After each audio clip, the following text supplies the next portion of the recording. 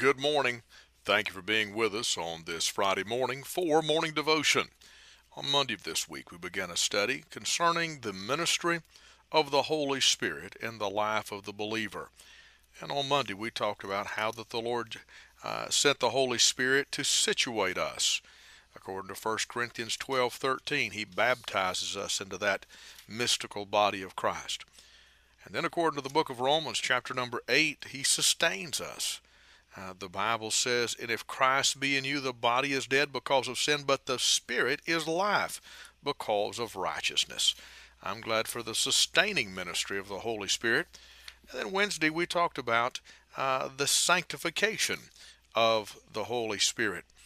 You see, when He indwells our bodies, He makes our bodies no longer just a temple of clay, but a temple of the Holy Spirit, according to 1 Corinthians chapter number 3 and verse 16, and chapter 6 and in verse number 19 as well.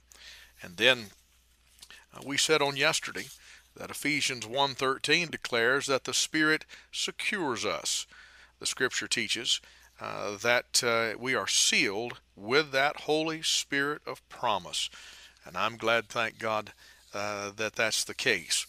But today, as we come to this fifth point, I want to say, according to Ephesians 1:14, the previous verse yesterday, but today, not only does the Bible say, after that you believed, you were sealed with that Holy Spirit of promise, but verse 14 says, which is the earnest of our inheritance, until the redemption of the purchased possession unto the praise of His glory. Well, if we can put this into perspective, you think about it. If you've ever made an offer on a car or on a house or on anything else, an offer is not truly a legitimate offer.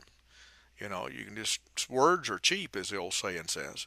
But when you put money on it, when you put money down on it, in other words, when you show your intention by giving earnest money, it's a token that the person earnestly intends to purchase, or that whoever it is, they mean business.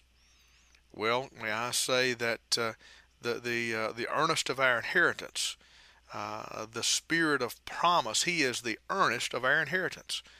In other words, the indwelling of the Holy Spirit is that which separates us. In other words, if you've got, and I've had this happen. I've seen this happen.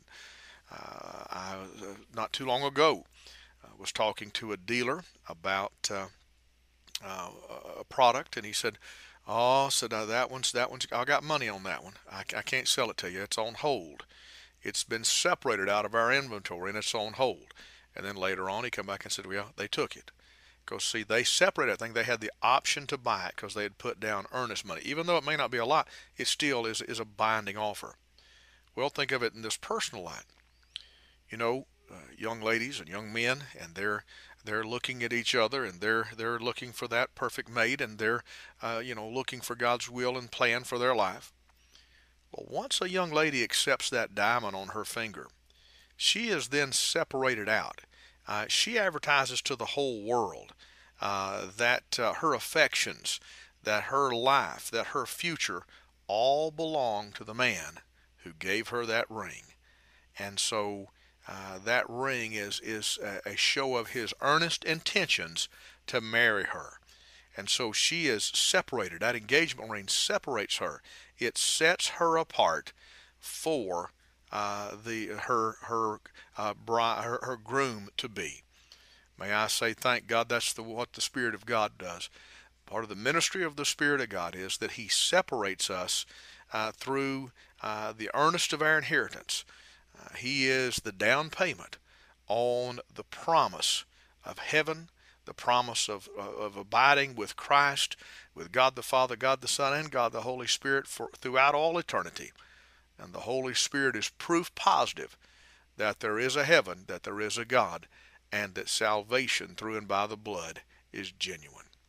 Father, we ask and pray today, help us to not take for granted the indwelling of the Holy Spirit for those of us that are redeemed. In Christ's name, amen. This is Pastor Randy Barton of the Anchor Baptist Church, 3232 Hendersonville Highway in Pisgah Forest, North Carolina. Have a great weekend.